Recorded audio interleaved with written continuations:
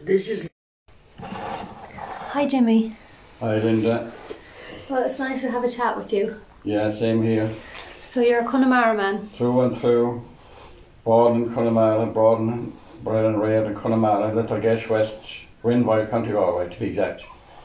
I started out there and I went to school in the local national school.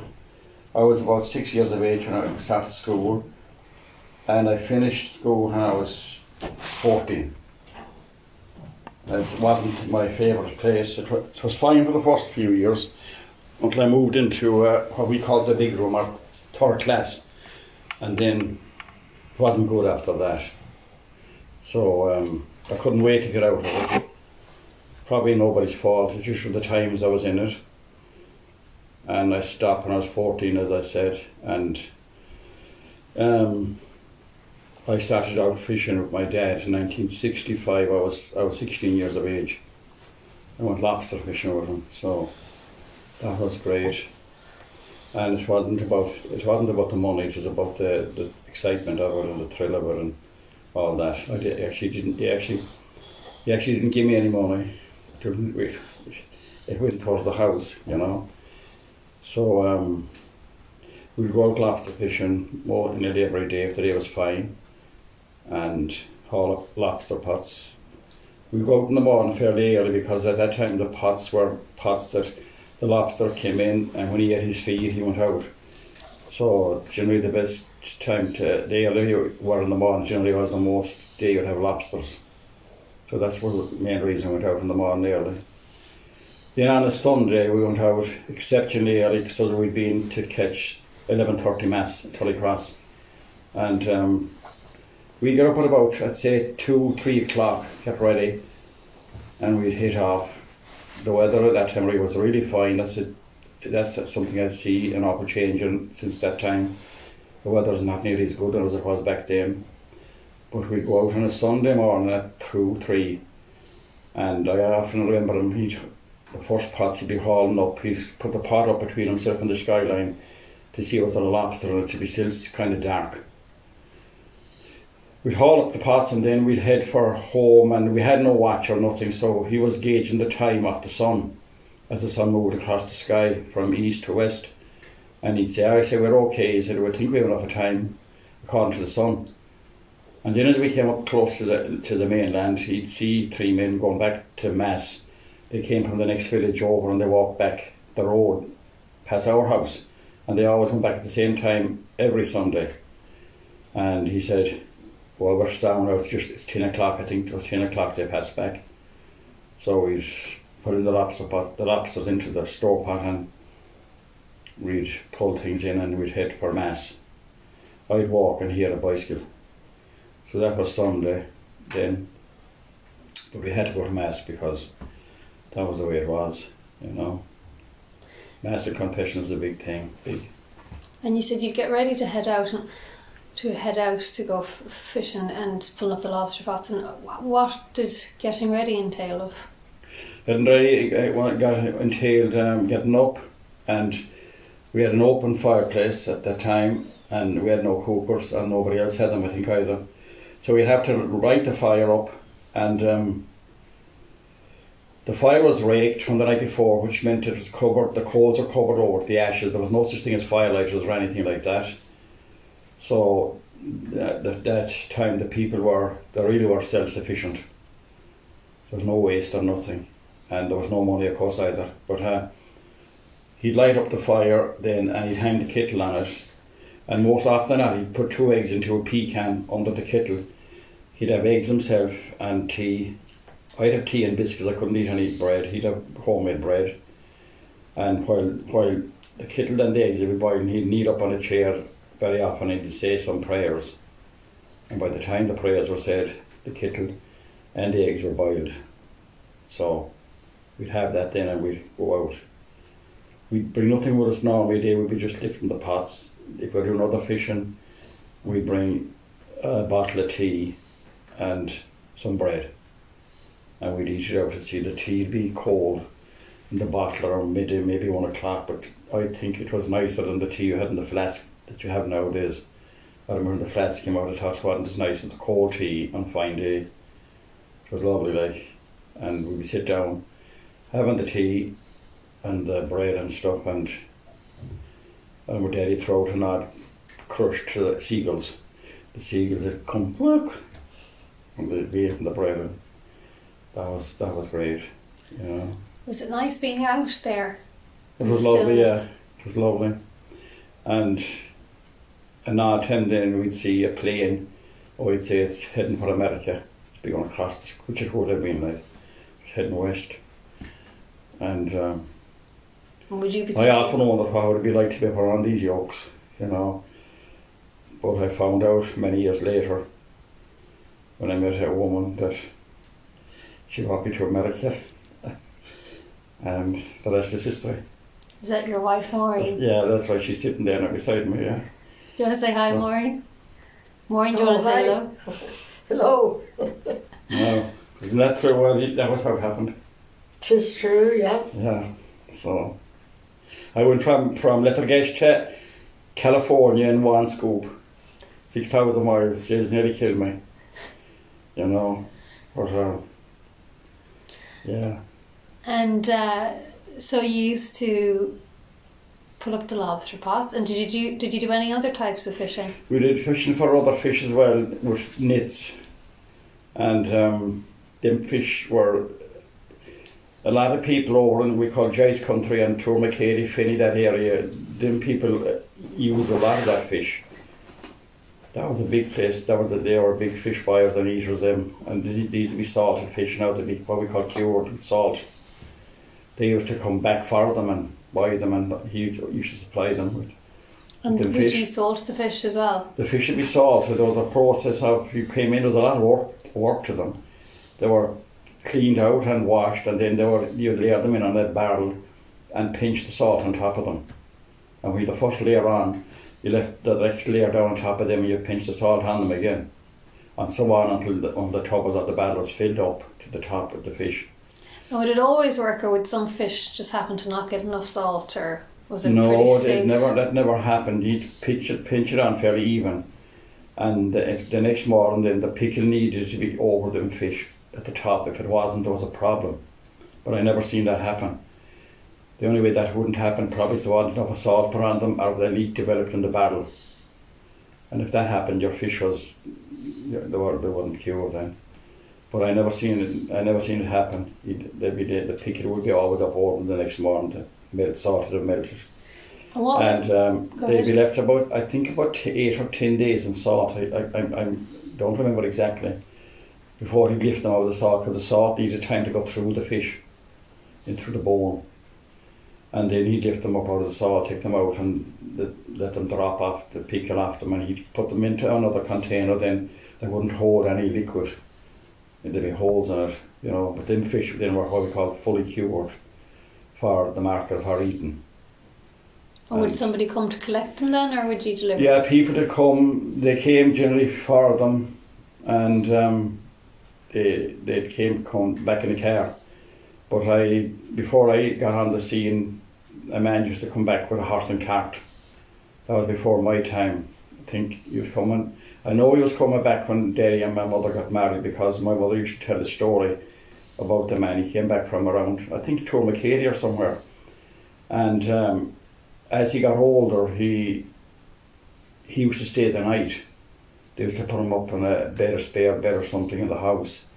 And man used to polish his shoes while he was there. And then he'd go off the next day in the horse and cart.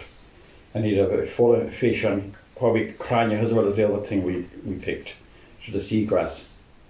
And he'd head off with that then. But then he eventually was coming back here. Used to get a car, somebody drove him back. So they mostly came for them, and Daddy had them ready, put them there and put them into whatever, and they'd pay for them and they'd head off, you know. So that was some of the procedure, you know. And did you eat them in your own house? We'd eat some, you know, not an awful lot now. My father now would eat more than me, and I'd him might go up to the pub for a pint, and he'd come down at 12 o'clock, walking 2 miles. He'd go to the tub of the barrel for gunners, we called them. They were rockfish, but I just imagine put on the gun at 11 o'clock at night on 12, and he'd have a feed of fish while he went to bed. And I thought he was the only one that did it, but I was talking to other men down the years, and they used to do the same thing, you know. But yeah. And what else would you eat in the house? Home. I would think it was homemade bread, eggs. There wasn't a lot of meat, you know. And where would you get the eggs? We had our own hens and chickens. Did you have many hens and We had chickens? around 30 hens, I think, as far as I know at the time. Between hens and chickens, I think there was 30, 35. My aunt now used to take care of them and feed them and all that stuff. And we collect the eggs every day. We had our own eggs. And they were fed twice a day, and you call the hens when they came out in the morning. Of course, they were perched up inside in a little hen house on lats or piece of timber. And if you had ducks, the ducks would sleep on the floor. A duck couldn't go up. The hens would go up and they'd perch. That's how they slept. And there was a box in the hen house, I remember. It was a box that used to be oranges or something in the local shop, and there was 2 divisions in the box inside. So you could have 2 hen in each box, and you get eggs, they lay in the eggs there. And then they'd be out in the fields all day. The hens would travel. There was no boundary for them. They were really organic. They're talking about them organic today. These are top of the range, free range. And when they'd be getting fed in, they'd be called. My aunt would call them, and she'd call them, chuk chuk chuk chuk chuk chuk. You'd have hens coming from all sides, and she'd feed them, like, you know. And what would she feed them? Mixture of oats, I think, and raw potatoes, cooked potatoes. There'd be leftover small potatoes, and then she'd mix them up and fire them out on the ground for them. And they'd all come eating them, and they'd be all. And did you grow the oats yourself? We grow the oats ourselves, yeah. And the potatoes. And the potatoes. Daddy used to cut the oats at the side. We'd have a stack of oats. It was small. It was a very small small system we had, but that's what we had now. And you fed them the oats, and if you came short oats, then you'd have to buy it. And I remember Mammy coming back from Tuam when she married my father. She got this idea that she'd make money on with the hens. So she invested. She had about 50 hens at one stage. You know, first year she got married, and she was feeding them the oats, right? But one day I think she went out to get the oats, and there was no oats. She said, "Where's the oats?" to my father. He said, "That's it. It's gone." So, cause she came from where there was a bigger farm, and they had the oats all year round, and Daddy never told her that he didn't have that. But I think he didn't tell her because he didn't deliberately not tell her. He just didn't maybe assume she knew, like. So the bottom line is she had to buy the oats, and for the hens and the chickens, and I do remember. I remember once in particular they came back from Lena Hotel buying eggs of her, but she learned very quick that she was broke with when she had to buy the oats to feed them. There was no profit out of them. Okay. So the hens, I think they were curtailed a bit, and the numbers were worked back down again, and that was it. There was a neighbour that lived over the road, and he always maintained that a hen always died in death. I think he was right. A hen always died in death. They never paid for them. Oh, I see. In death, yeah. Yeah. So that's the story of the hens and the chickens and all that, you know. And then, would you help your dad, or who would help plant the oats and plant I said myself and my brother, my other brother. We were the 2 oldest, Johnny and myself. I was the oldest, and we'd help my father with the potatoes. I remember sadding them up with him, and he'd go back to get the weed at the shore first. He'd have to go back at night. It might be 2 o'clock in the morning, because the weed came in with the tide. The seaweed. The seaweed, and the system was, the procedure was, that whoever got there first, there'd be several people. Most people would be looking for the seaweed, and that's how that was the manure they was for their spuds. So they might go back, and there could be some man ahead of him, and he never got. And the way he knew it was because when it came in on the shore, it came in kind of in a roll, in a line. So the first person there put little trenches in it, they broke it up. They broke the line, in other words, and they threw stones on top of it. So if you got there after that, you knew there was somebody ahead of you. So that was the unwritten law that you wouldn't touch it. It was somebody else's weed. So then you might have to go back the next night and so on and so forth. It had only come in then as well when the wind was a certain direction. And why wouldn't he cut it, or was there none along the shore there? He didn't have to cut it because he could get it on the shore. Oh, so And it was less work. handier. Interesting now that you asked me that question, because going back before that, there was more people using it, and a lot of people used to go to the islands for it and cut it and bring it in and cut it. But by the time, I'm talking about my time more, so that was beginning to fade. Some people are going on to artificial manure then, so there was less demand for it. So And how would he transport it? we'd transport it to dry in the shore first. So you go back the next morning with baskets or cleaves, and what we call bank it, put it up on the bank, on the fence, on the land at the top of the tide. So the next procedure was you bring a horse and cart down to take it from there, because you couldn't bring the horse and cart down the shore. You wouldn't be able to go down there.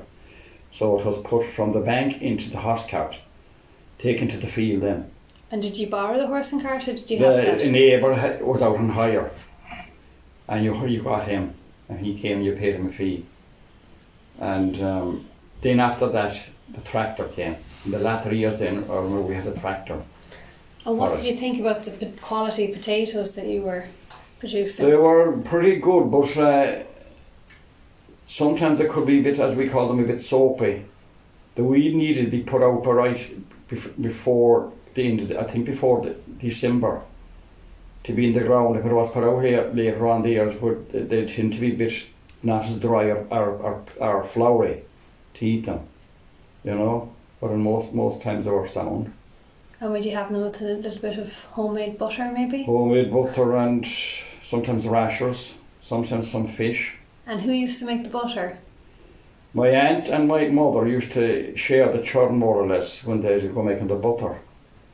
And we only had two cattle, two cows I should say, and when the cow calved, the milk was put to a big basin, and the next morning the cream would have come to the top on the basin of milk.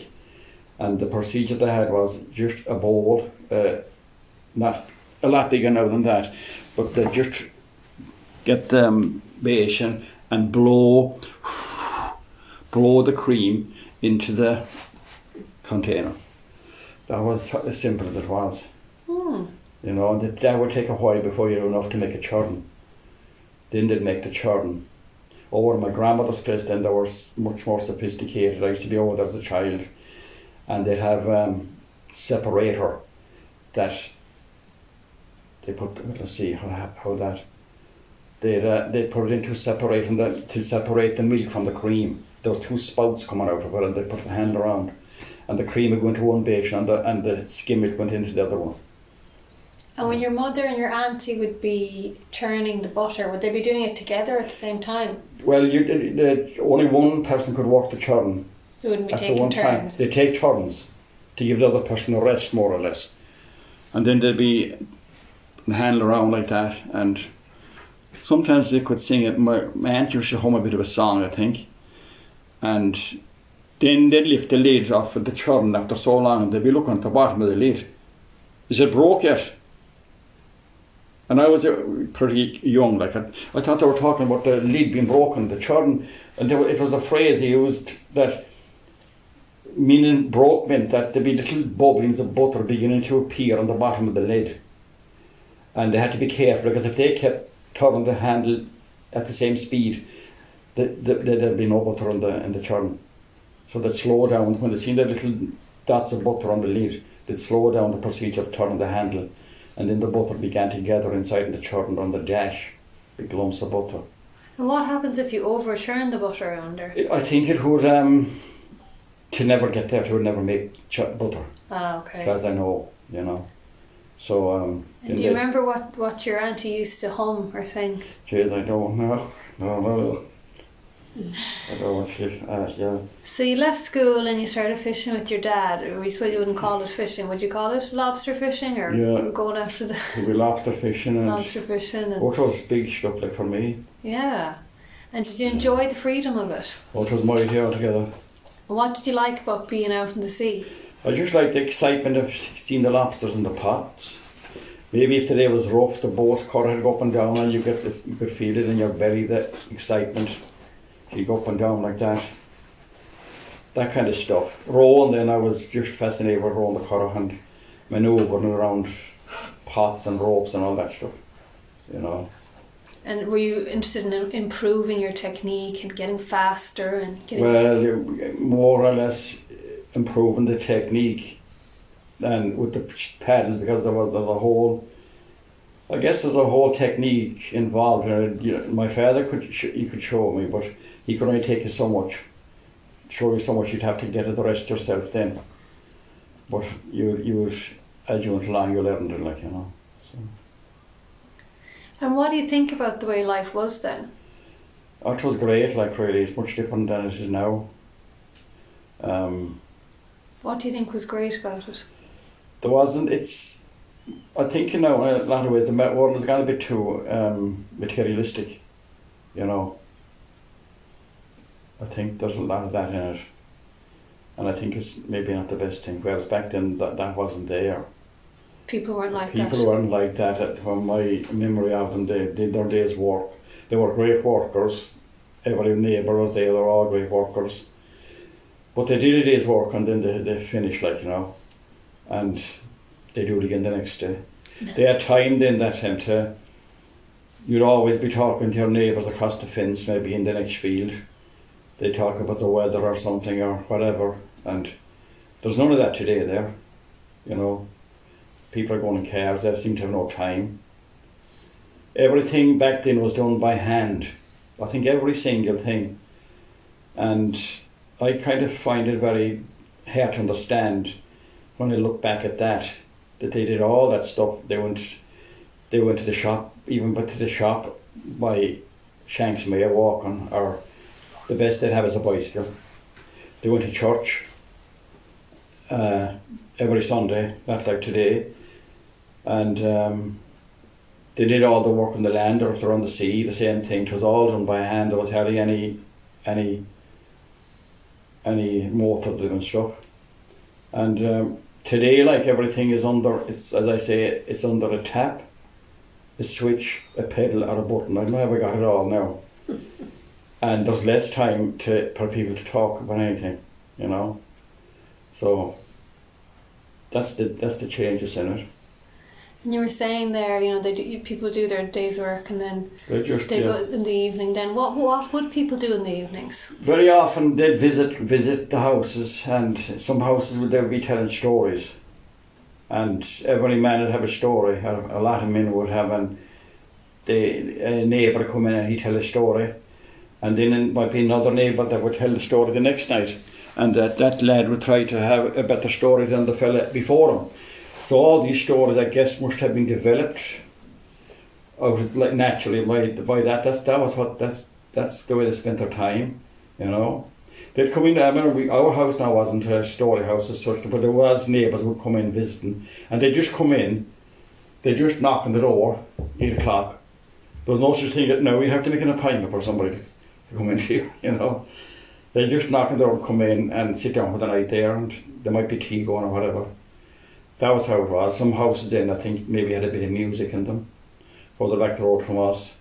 Other houses, they might play cards. I did a bit of it myself, playing cards in neighbours' houses. You know, if we wanted to get a haircut, we'd go to the neighbour, back the road, or over the road. There was one neighbour I used to go to, and he lived 2 doors away, and he'd always say, you can never spoil a haircut, he said, because it'll be always growing, he said. I thought that was very, very good phrase. And would you have to do something in return for the haircut? Or not really, no, we did not really know. That was just how it was. But and do you remember any of the stories? Do any of the stories come to mind now?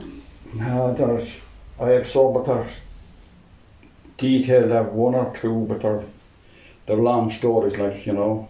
And I've a lot of bits of them forgotten as well. When I'm at telling them all the time, you'd lose the. Go on, I give guess one the a whirl knack of there. telling them. Give one a whirl. Oh, jeez, and then I don't know. I can't remember. There was one Daddy told us about. It was actually across the bay. We live across the bay from Mayo, a place called Tullabon. It's just across the bay from us. And he told us this story that one evening there was a man down near enough to sea there across from Killary Harbour. He was putting a sideline on his horse. You know what a sideline is, here? Or a spancel. The spancel is a rope that you tie from the front leg of the horse to the back leg, and you shorten the rope. And the reason being, sometimes you have what's called a stray horse or a stray donkey. So when you spancel them, he couldn't walk at his full pace, you see. So this man was putting a spancel on his horse. It was around sunset, and when he was knelt down doing it, as he'd have to do, but when he started to get up, there was two men standing beside him. And the men said they wanted him to bring them into Innistark Island. Innistark Island was across the bay, west of Tullabon. So they said we'll bring you back and leave you back here safe and sound when we're finished. We're going on a mission, but we need you with us. So the man said okay. He agreed with them. So they walked down to the sea, and they walked out into the water. And he walked after them.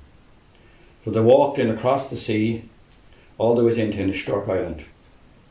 And Innistark now would be off the coastline of Mayo. It's in Mayo. They went in there anyhow, and they went in off the shore, and they went up to a house. And the man that was at his Spancy's house was coming behind them, and he went in with them. And there was a big wedding, a big celebration going on inside in the house. There was a wedding. There was a couple after getting married. And they were all around a table, and they were eating. But the two men went in with the other man with them, and they went up. A lot of them house had kind of a loft up at the back, a kind of a half room. They went up in the loft. They were up overhead at the crowd, and they were looking down at the table, people eating at the table, and the bride was there and the groom was there, and they were all having drinks and food and everything. And sometime out in the night, I'm getting bogged down. I think the bride sneezed, and she sneezed a second time, and one of the men said to the other, if she sneezes now the third time and nobody says anything, we have her. So she sneezed the third time, and the man that was sideline, his horse was with him, said, God bless us. And with that, they fired him down off the loft, and he was spread out all over the table. He put delf and food and everything everywhere.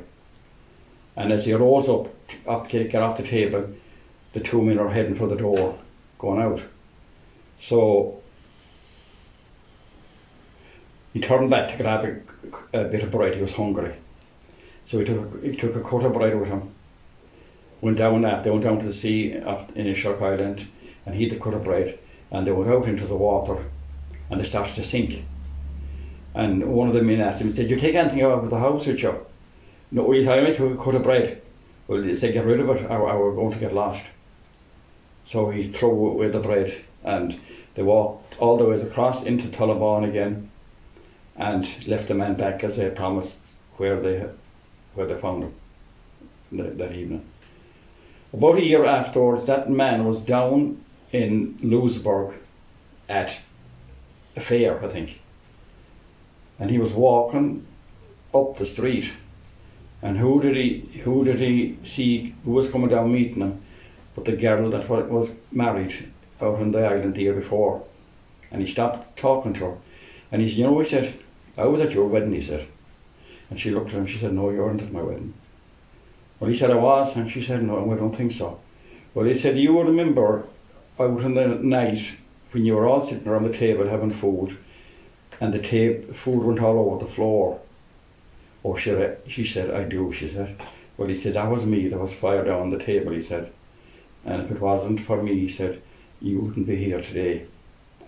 And I think that's the nuts and bolts of the story. So, but the two men was obviously from another time. They weren't from this time, you see, and they couldn't do what they wanted to do without having a person from this time with them. That's why they needed him.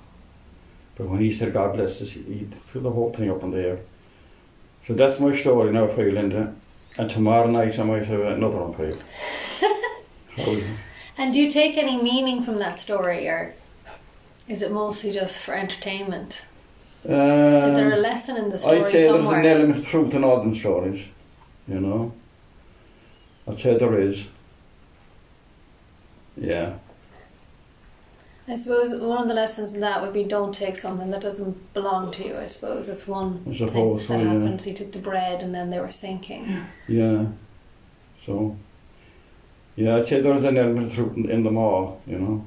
I don't know where my father got that story, I never asked him. He told I think once or twice I happened to maintain most of it anyhow.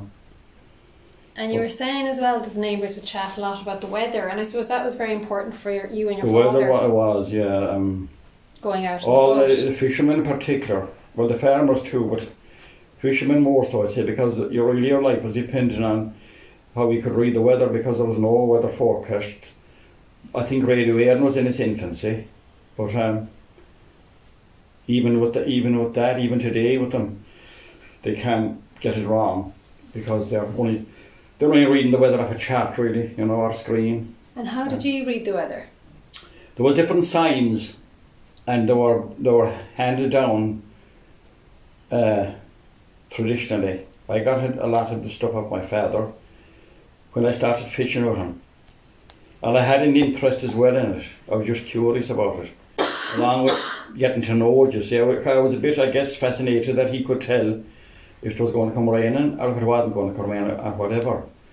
So he would say different things about going to sea, and he said, we're not going to go out today now. And this would often be on a fine morning, and I'd ask him, for example, why won't we go today? He said, there's wind coming in today. And then I asked him, I said, how do you know that? And there was a beach down at the west of Mayo where the sand, you'd see the sand above in the air. Even on the dead calm day in our place, the sand would be up in the air. And when you seen that, there was always wind coming after it. It might be 2, 3, 4 hours, but it would come. That was one of the signs. There's a whole litany of signs about the weather, like, you know. I have a lot of them, but I have a lot of them forgotten as well. Would you look at the sky and would you look at the ground? You look at the sky, lots of things in the sky.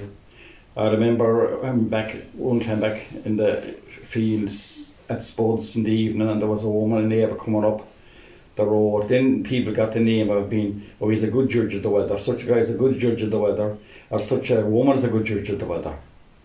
And there was a woman going up to the village, and she'd always start talking to my father from the road into the field, and she'd ask him, what do you think, Martin, of the weather? What's the weather going to do?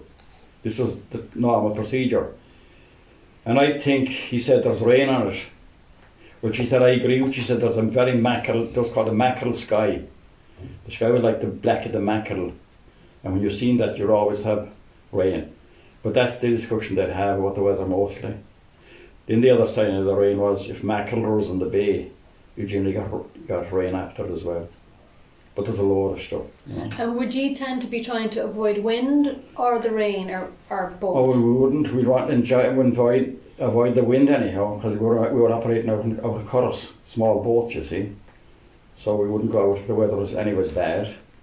The sign of it coming bad, we wouldn't chance it either. Then the weather is governed by the tides.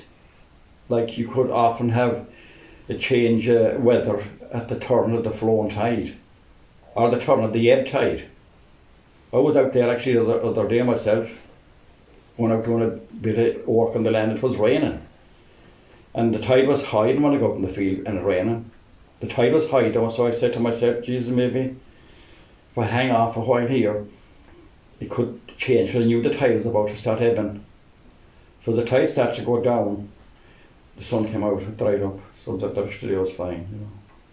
So there's a big connection between the sea and the tides and all that stuff. I think you were telling me before something about a donkey as well, wasn't it? There's a... Oh, a donkey was a really great sign. If you've seen the donkeys used to be on the public road that time. I don't see any of them now. But there generally was, I don't think I ever seen one donkey on his own. There was always two. And if there was rain coming, the donkey would stand with his backside into the fence. And if there's two donkeys there, the two of them would do the same thing. And their head would be out across the road. So they'd be almost halfway across the road, because the road's in or narrower.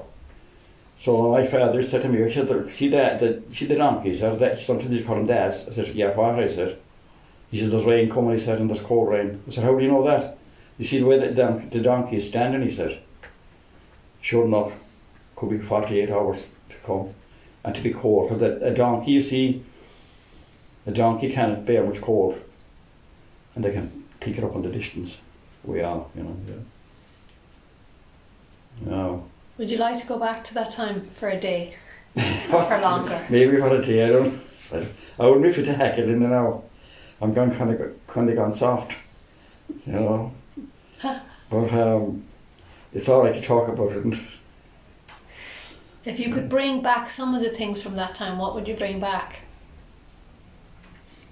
I don't know now. Probably bring back more fish in the bay. And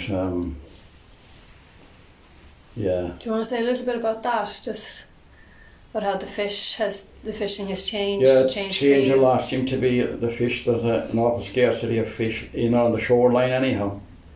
You know, there's the mackerel aren't there like they used to be at all. I even remember seeing our bay with mackerel one time.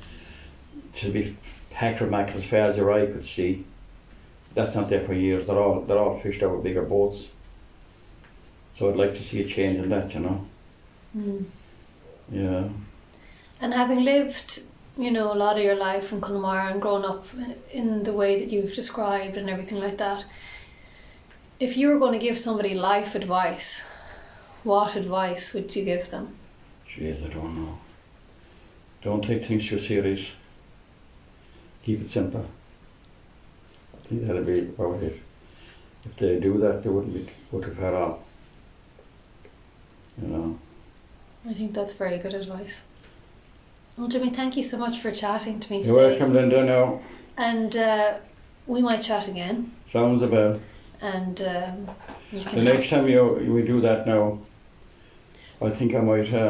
You might bring a pipe with you, would you? And I get another one. We have an out smoke with it. I could bring you a drop of the black stuff. Well, I won't say no to that either. I think your lovely wife Maureen is going to say something. Were you, Maureen? No? No, I didn't know. Okay, well thank you too, Maureen. And we'll say bye-bye for now. Yes, long before. And why don't you say your wonderful catchphrase, those two words you always say together? Mighty. What's mighty? It was mighty entirely, Linda. Thank you very much. And who used to say mighty entirely? That now came over from my mother's country, around the Tuam area. I used to hear them using that phrase. That's years ago. I don't know if they're still at it or not, but if you said, how was the day there? For example, the response generally would be, oh, it's mighty entirely. Entirely. It's a good motto to have for life. Yeah. Well, Garmina Mahad. Thanks very much, Jimmy. Thank you, Lynn. I enjoy it too. And I think that's all I have to say. Yeah. I'm kind of. Okie dokie. Bye. Bye. Take care. Talk to you soon. Slán.